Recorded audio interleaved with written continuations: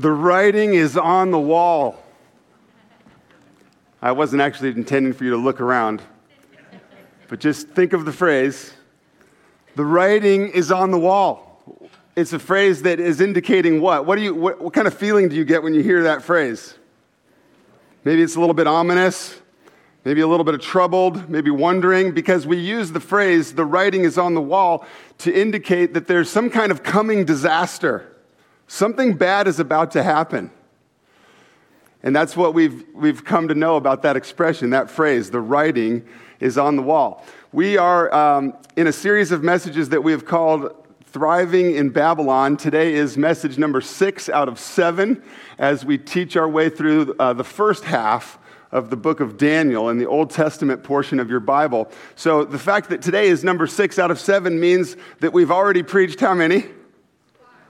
5 weeks. We've been teaching through the book of Daniel. Then we took a 2-week break. Now, today and next Sunday, we're going to finish this series called Thriving in Babylon. When you think of the true historical person from the Old Testament who was named Daniel, you think of him where? In the lion's den. Well, come back next Sunday. That's where we'll finish the series. Is considering this incredible historical account of Daniel among the lions. Today, we're going to find out where that phrase comes from. The writing is on the wall, and I think you'll find it just as interesting, and we want to always ask God what he wants to teach us through his word. So if you haven't already done so, grab your Bible, open up with me to Daniel chapter 5. Either hopefully you got a Bible with you, or we'll have some verses on the screen, or if you have a Bible app on your device, you can do that too. Find Daniel 5. Feel free to use the table of contents. It's in the first big section of your Bible, the Old Testament. If you're flipping through looking for Daniel, you're going to see Isaiah, Jeremiah, Lamentations, Ezekiel, and then Daniel. And if you get to Hosea, Joel, Amos, Obadiah, you've gone too far. Okay? So find Daniel chapter 5, and we'll start reading that together in just a moment. And as you find it, I'll say, good morning, church family. It's good to be with you, as always. My name is Derek. I'm one of the pastors here, and as always, part of our opportunities on Sunday to gather together is to study his word. We worship and look to Jesus in many ways. We are gathering together to give you opportunity to be praising him and praying and singing worship to him and giving our gifts and connecting with others. And then part of that is we want to study his word together. So hopefully you've made it to Daniel chapter 5. All right. And as I often say, I'm going to encourage you to put yourself in the story this morning. Instead of reading words on a page as if part of some fictional novel, let's not do that. Let's put ourselves in this true historical account. And what I mean by put ourselves there is what? Imagine yourself there. Don't just read words, but imagine yourself in these situations, and let's ask God to teach us through his word. So, Daniel chapter 5, starting at verse 1. King Belshazzar made a great feast for 1,000 of his lords, and he drank wine in front of the 1,000. Belshazzar, when he tasted the wine, he commanded that the vessels of gold and silver that Nebuchadnezzar, his father, his predecessor, had taken out of the temple in Jerusalem. He ordered that these sacred items, these sacred vessels, cups, be taken out of the temple and be brought. What does the rest of verse 2 say? He had them taken out of the temple and brought so that the king and his lords and his wives and his concubines might drink from them. So then in verse 3, they brought out these golden vessels, these sacred items from the temple of the one true God, and they brought them out of the house of God at Jerusalem, and the king and his lords and his wives and his concubines drank from them. They drank wine and praised the gods of gold and of silver, the gods of bronze, iron, wood, and stone. So that's setting the stage for our passage this morning. Welcome back to Babylon. If you've been tracking with us here, we've skipped ahead in history a bit, because in our previous sections of Scripture, Daniel has been working under what king? Nebuchadnezzar. So let's call him Nebi for fun. Okay? So he's been working under Nebuchadnezzar, but Nebuchadnezzar's reign has ended. Chapter 6 picks up the story. We have, what chapter are we in? 5. Chapter 5 has picked up the story with the last king in the history of Babylon, Belshazzar. Let's call him Belly, because that's more fun. And welcome to Babylon and these kings, and it doesn't matter who is king, we find ourselves in a mess again because yet again we find ourselves in the midst of a completely godless culture. We find ourselves in this case, in these couple of verses, in the midst of drunken revelry in the king's court, and not just drunken revelry, but drunken revelry that includes desecrating God's holy temple and these items from the temple. So, should it be any surprise that the one true God is not pleased? Let's go to verse 5. Immediately, we could also read that suddenly, the writing was on the wall. Look! Suddenly, there is a hand writing on the wall. The fingers of a human hand appeared and wrote on the plaster of the wall of the king's palace, and the king saw the hand as it wrote. And then, imagine this, jump in the story with us here, and then the king's color changed. And his thoughts alarmed him. His limbs gave way and his knees knocked together. When you look at the original language that this passage was written in, and if we translated it, those words that have been in our English translations as his limbs gave way or his knees were knocking together, the original language says something along these lines. The joints of his loins were loosened. Rather than translating this, he got weak in the knees, some commentators believe it was intended to communicate that the king lost control of his bodily functions. But what's the situation? Do you blame him? There's a hand writing on the wall. See why we have to put ourselves in the story? And not just like, la, la, la, la, la, there's a hand writing on the wall.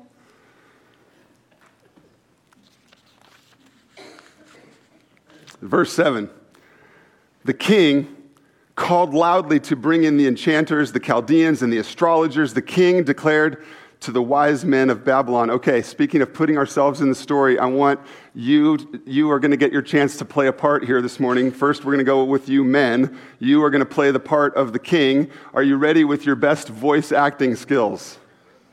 Okay, men, playing the king, reading together from the screen. Go.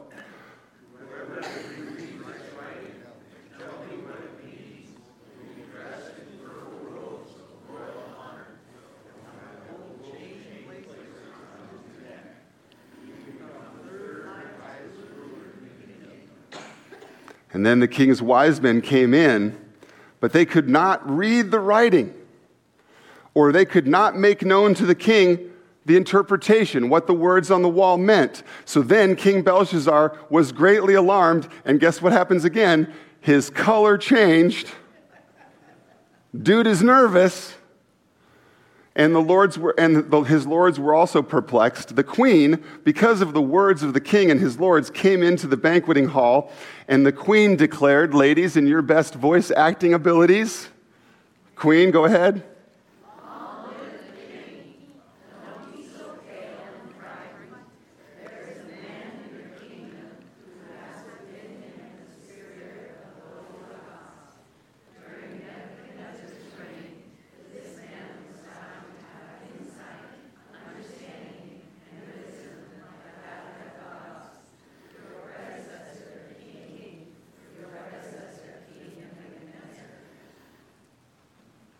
One more slide, keep going.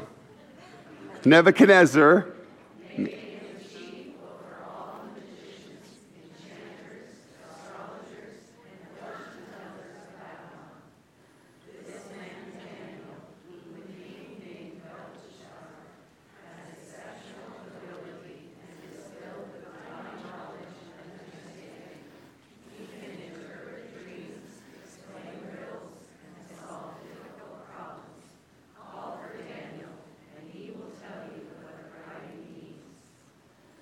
So the queen says to the nervous king, we should get this guy Daniel. The stories, rumor has it, that he knows what he's talking about and that he has this wisdom that we know as the reader, that we know today as being given to Daniel by who? By God himself. And so it's interesting because we've skipped ahead in history from being Daniel working under Nebuchadnezzar to now, who is king now? Belly. And it seems like Daniel has been forgotten because under Nebuchadnezzar, he had risen to a pretty prestigious position, and now the queen has to explain to Belly who this guy even is.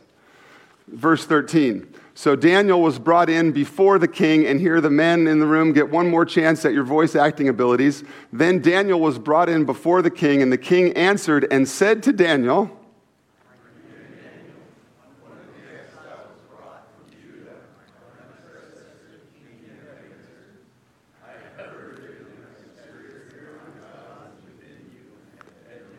filled with insight, understanding, and wisdom.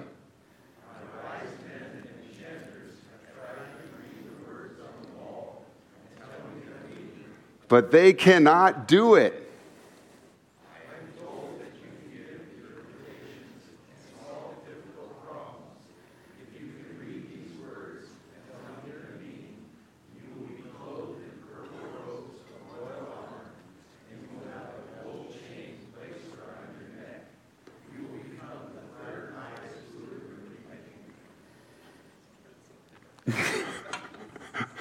A little tough, huh, fellas? That was kind of mean of me. I didn't give you any chance ahead of time to look at the words or practice or anything. Now for Daniel's response, verse 17. Then Daniel answered and said before the king, let your gifts be for yourself and give your rewards to another. Nevertheless, I will read the writing to the king and make known to him the interpretation. It's interesting here to notice that Daniel seems to address Belly more firmly than he did Nebi. It seems like he's kind of done away with some of the typical etiquette of interacting with the king, of being in the king's court. In this situation, Daniel is being a little bit more firm, a little bit more direct, and he instead is getting down to business and ready to share with Belly what God has to say. And I just, as a quick side note, think that we can observe and take notice of Daniel's example, that as God calls us to interact with non-believing people around us, it's not going to be the same every time. He's going to, as we are led by the Holy Spirit, our interactions with different people and at different times are going to come across in different ways. As we are submitted to the Holy Spirit living within us and guiding us in our conversations, it's going to look differently. We're not going to use the same strategies, the same timing, the same words with every situation in our life. Does that make sense? And no matter what it is, as God speaks through us to people around us that need Him, we want to speak truth. We want to speak truth. And we want to speak truth in love. So here's Daniel's response, verse 18. O king, the Most High God gave Nebuchadnezzar your father, God gave him kingship and greatness and glory and majesty. That should sound familiar. That continues a theme of the book of Daniel, that God is the one who sets rulers on thrones and takes them off of thrones. That the one true God is the one who exalts nations and takes down nations. These kings think they're all that and that they have got it under control. But Daniel says, it's the Most High God who gave Nebuchadnezzar greatness and glory and majesty. Verse 19, and because of the greatness that God gave Nebuchadnezzar, all peoples, nations, and languages trembled and feared before him. Whom Nebuchadnezzar wanted to, he killed. Whom Nebuchadnezzar would, he kept alive. Whom Nebuchadnezzar would, he raised up. And whom Nebuchadnezzar would, he humbled. But when his heart was lifted up, and his spirit was hardened, so that he dealt proudly, Nebuchadnezzar was brought down from his kingly throne, and his glory was taken from him. He was driven among the children of mankind, and his mind was made like that of a beast, and his dwelling was with the wild donkeys. If that sounds a little strange and you missed it a couple weeks ago, you can always go to our website or our YouTube page and catch up. That was a previous sermon here in Daniel. That verse continues. Nebuchadnezzar was fed grass like an ox, and his body was wet with the dew of heaven until he was in that predicament. Nebuchadnezzar was in that situation until he knew that the Most High God rules the kingdom of mankind and sets over it whom he will. So as Daniel continues, let's hear what God has to say to Belly through Daniel. Verse 22. And you, his son Belshazzar, you have not humbled your heart. Though you knew all this story about Nebuchadnezzar, though you knew all of what Nebuchadnezzar had gone through, how he thought he was so great, how God brought him low, how he recognized the greatness of God, and how God restored him. Belly, even though you knew all about what happened, verse 23, you have lifted up yourself against the Lord of heaven, and the vessels of God's house have been brought in before you, and you and your lords and your wives and your concubines have drunk wine from them. And you have praised the gods of silver and gold and bronze and iron and wood and stone, which those gods do not see or hear or know. But the God in whose hand is your breath, and who holds in his hand all of your ways, you have not honored him. And so verse 24 says, then from his presence the hand was sent, and this writing was inscribed. So God's word has just told us the reason why the hand is writing on the wall.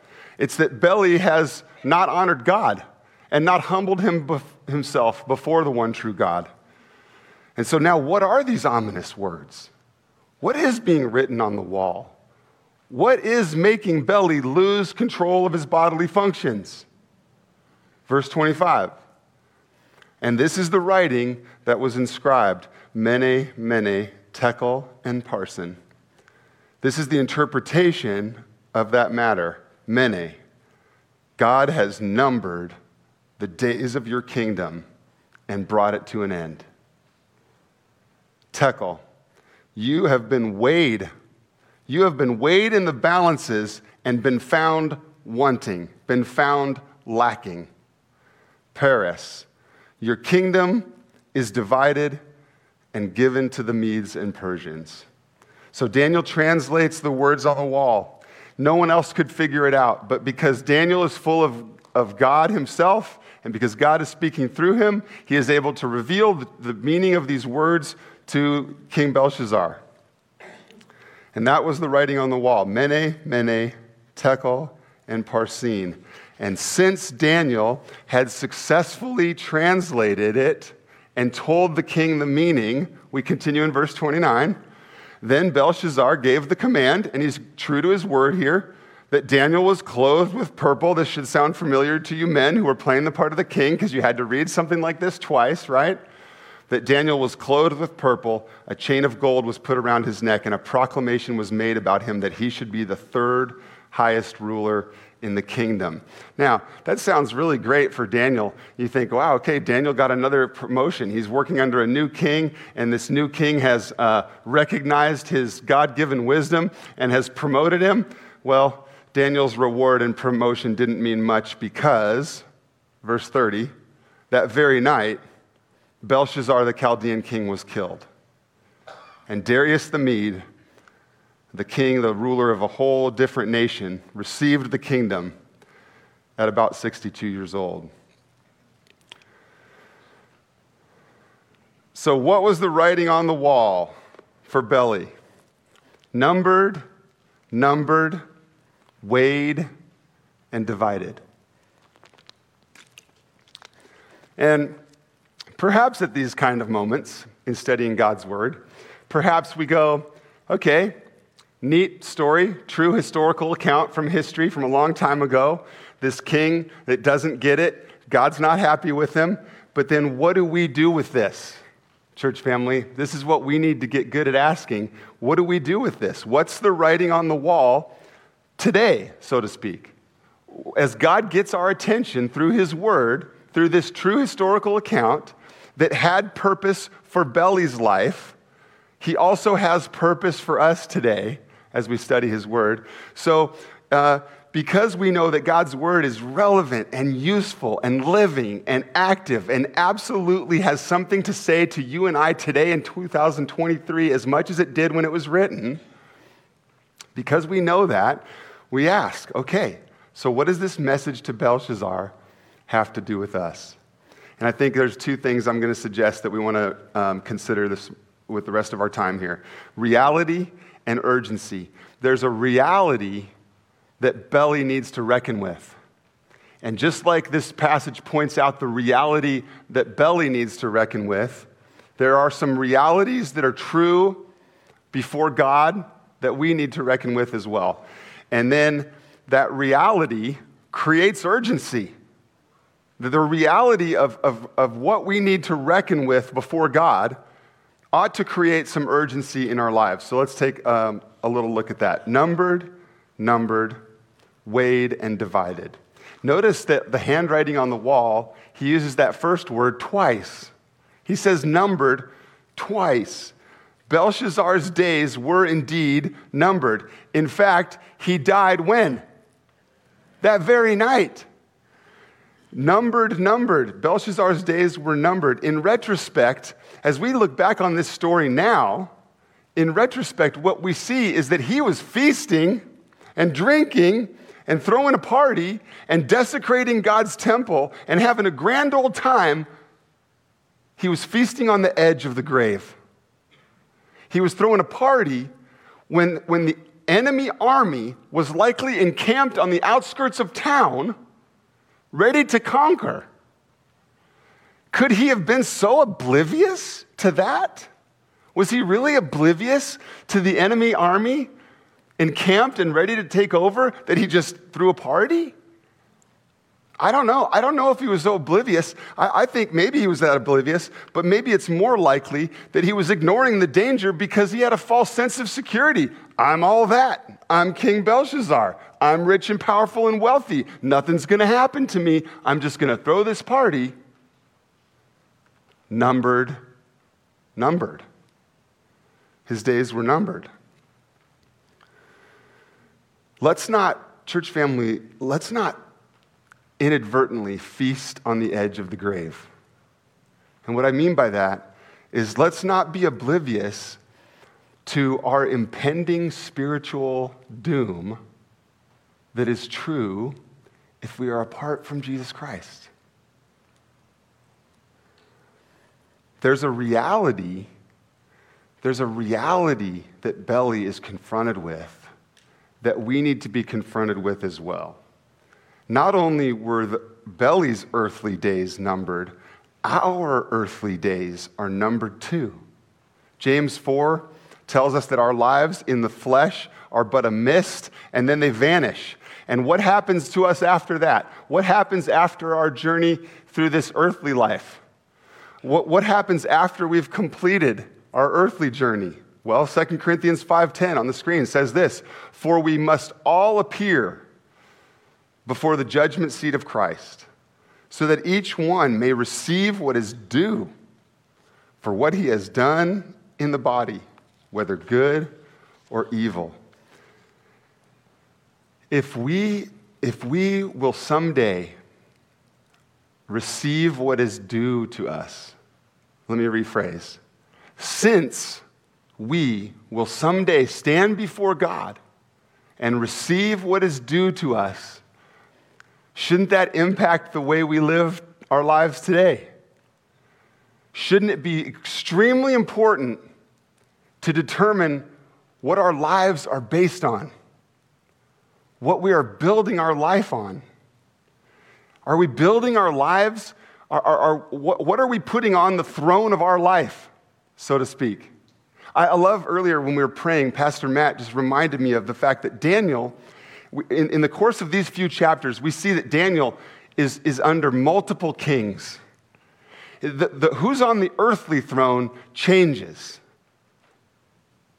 but God stays the same.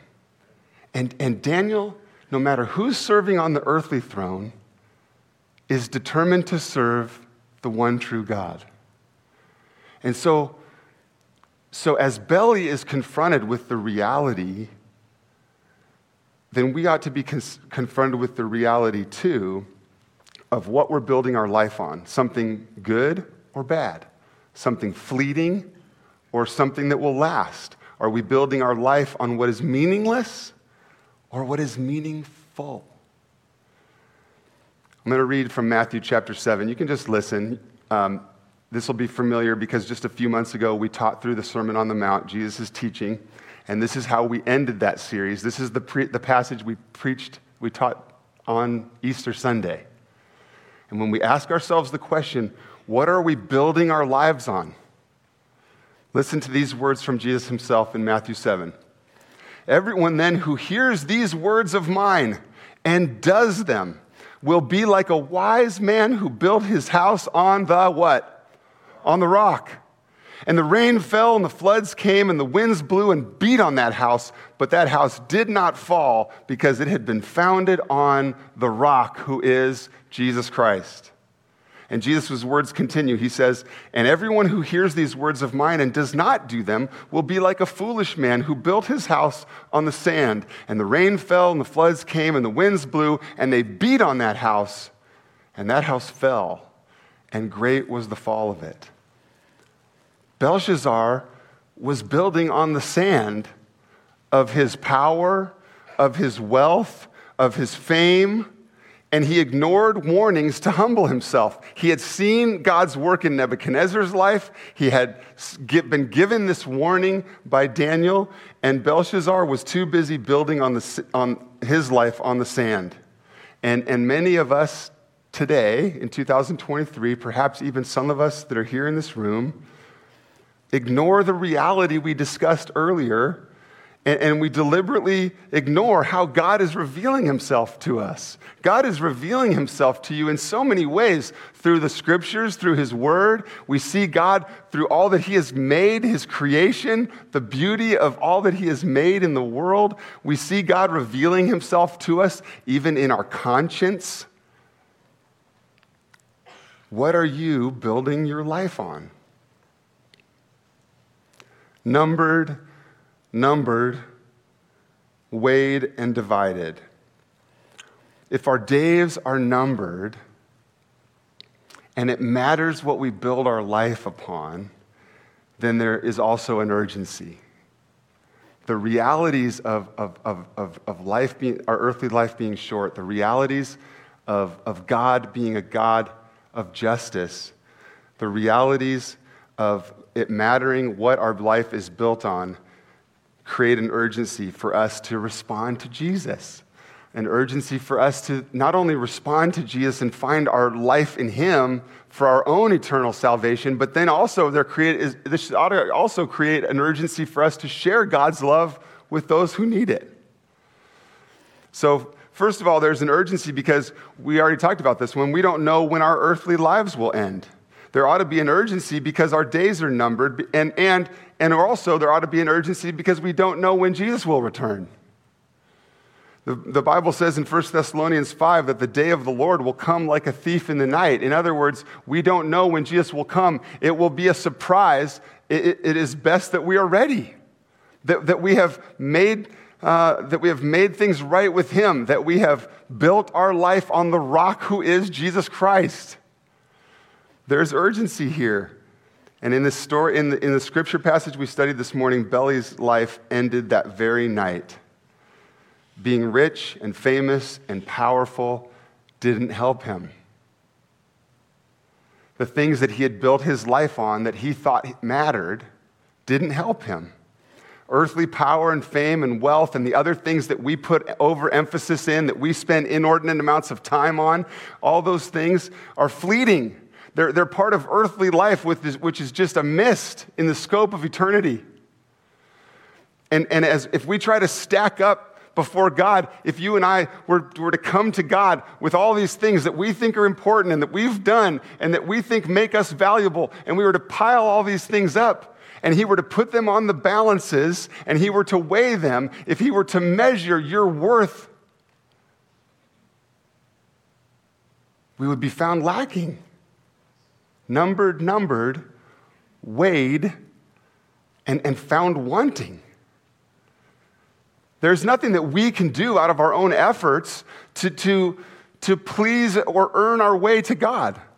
When our lives are numbered, when our lives are weighed on the balances of against God's glory and his perfect holiness, we come up short.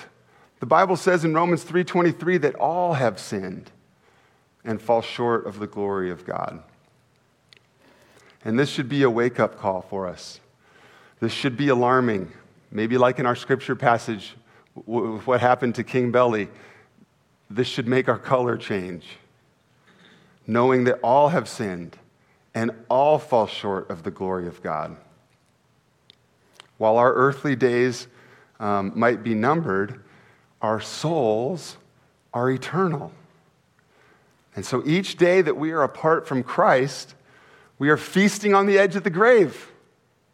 Each day that we are apart from Christ, we are feasting on the edge of the grave, throwing a party, acting like nothing matters, acting like we can do whatever we want when the enemy army is on the outskirts of town and our days are numbered, and we will be found lacking. Each day that we are apart from Christ, we are feasting on the edge of the grave, and as long as we reject Jesus, the writing is on the wall.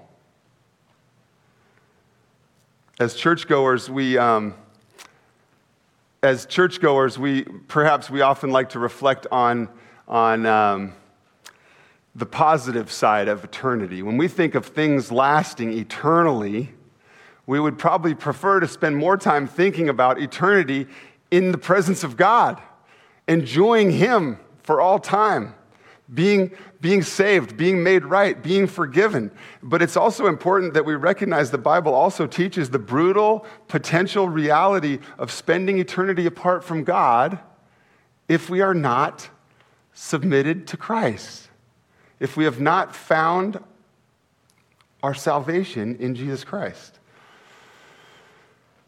Jesus says in Mark 1, these are Jesus' words on the screen, "The time has come," he said. "The kingdom of God has come near. Repent and believe the good news." Well, what is the good news?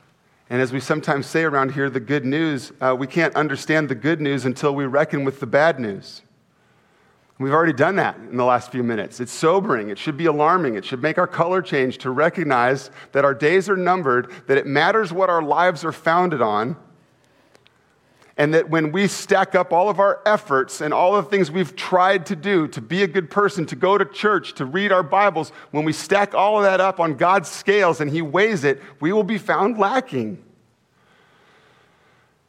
So we've wrestled a little bit with the bad news. We've been weighed and found lacking. We are sinners. We don't match up to God's holy and righteous standard. We fall short. We rebel. We go against him.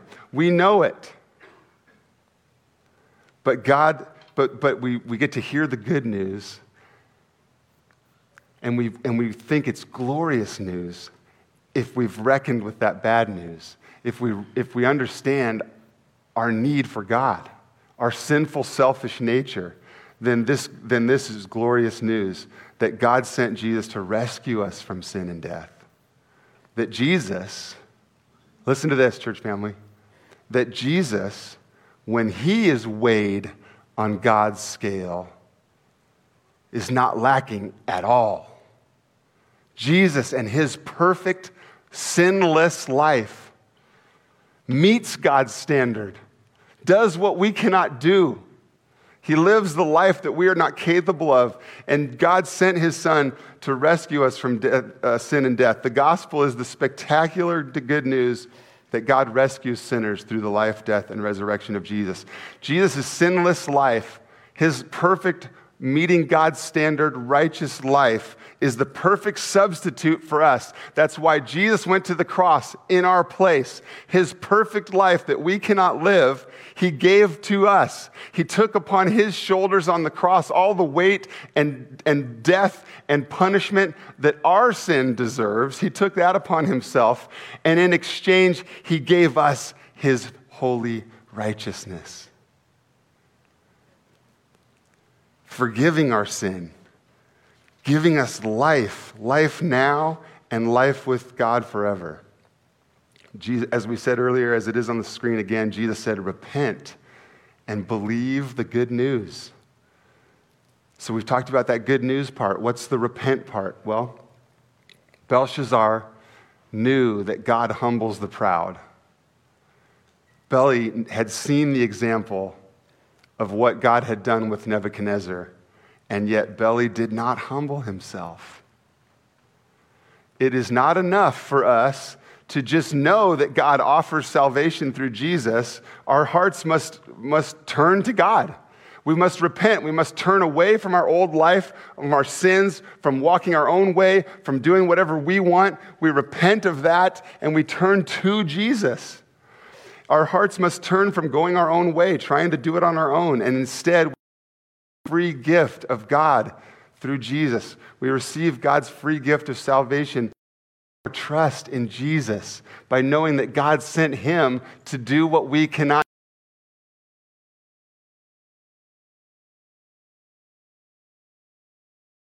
He done for you his life, death, and resurrection. Puts it this way, Tim Keller is a pastor, author, who just passed away last week. And I've used this before, and I love how he summarizes the good news. We are more sinful and flawed in ourselves than we ever dared believe. And yet at the very same time, we are more loved and accepted in Jesus Christ than we ever dared hope. That's good news. Have you received God's gift by putting your faith in Jesus Christ? Father in heaven, thank you for opportunities to hear from you through your word.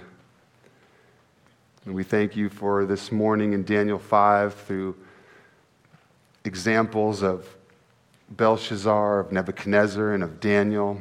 And even more, though, God, we are thankful for examples of your work in the world, that it's you who is sovereign over all, that is you who exalts kings and moves nations. God, I pray that that would cause us to live in awe of you, knowing that you are sovereign and over all and in all, and that you are working for our good and your glory. Would our study of your word put us in awe of you and help us to recognize our need for you every day. Father, you are creator of all things, and you have created us to be in relationship with you, and yet our sinful rebellion broke that relationship, but you didn't leave us there, apart from you, stuck in our sin. God, we thank you for rescuing us through Jesus, that you sent your Son to live a perfect life, to die a substitutionary death, and to be raised victorious over the grave, over sin, over death, be risen from the dead so that we too can have life. God, thank you. I pray for each person here. I pray for people that we know. Would you cause us to know our need for you? Would you cause us to put our trust in you? Would you help us to recognize we can't live for ourselves, we can't save ourselves, but that you are offering the free gift of salvation through Jesus. Thank you for your word this morning. Thank you for teaching us through this passage of Scripture. We do, Lord, want to pray also this morning for our sister church in Bellingham, Washington. And we pray for Pastor Bob there and the church family there, that you'd be at work in them, that would be a church that would be exalting Jesus in all they do. And God, would you give them just encouragement and strength to continue to live for you in their neighborhood, that church would make a difference for Jesus far and wide. We pray that they'd be encouraged today. God, I pray for my church family here. I pray for each of these people that I love, that you would encourage them today, that you would strengthen them today, that you would remind them that you are with them, that they can depend on you, that they can look to you for all they need. God, would you work in their lives? And Father, we're thankful for opportunities on Sunday to gather and worship. And we worship you in many ways through our singing and through our prayers and through studying your word. And also, Lord, as it comes time to give the offering here in a moment, we want to praise you. I want to report I just want to rejoice with church family over your goodness to us. God, we praise you that now 2 months in a row, you've enabled us by your grace to meet our budget. God, we thank you for your generosity to this church family, your provision and your care for this church family through the generosity of your people. Thank you, God, that you are there for us and that yet again, you show us how faithful you are and how we are always in your hands. So help us to continue to look to you, to continue to trust in you, to continue to know of your continued provision for us. We pray this in Jesus' name. Amen.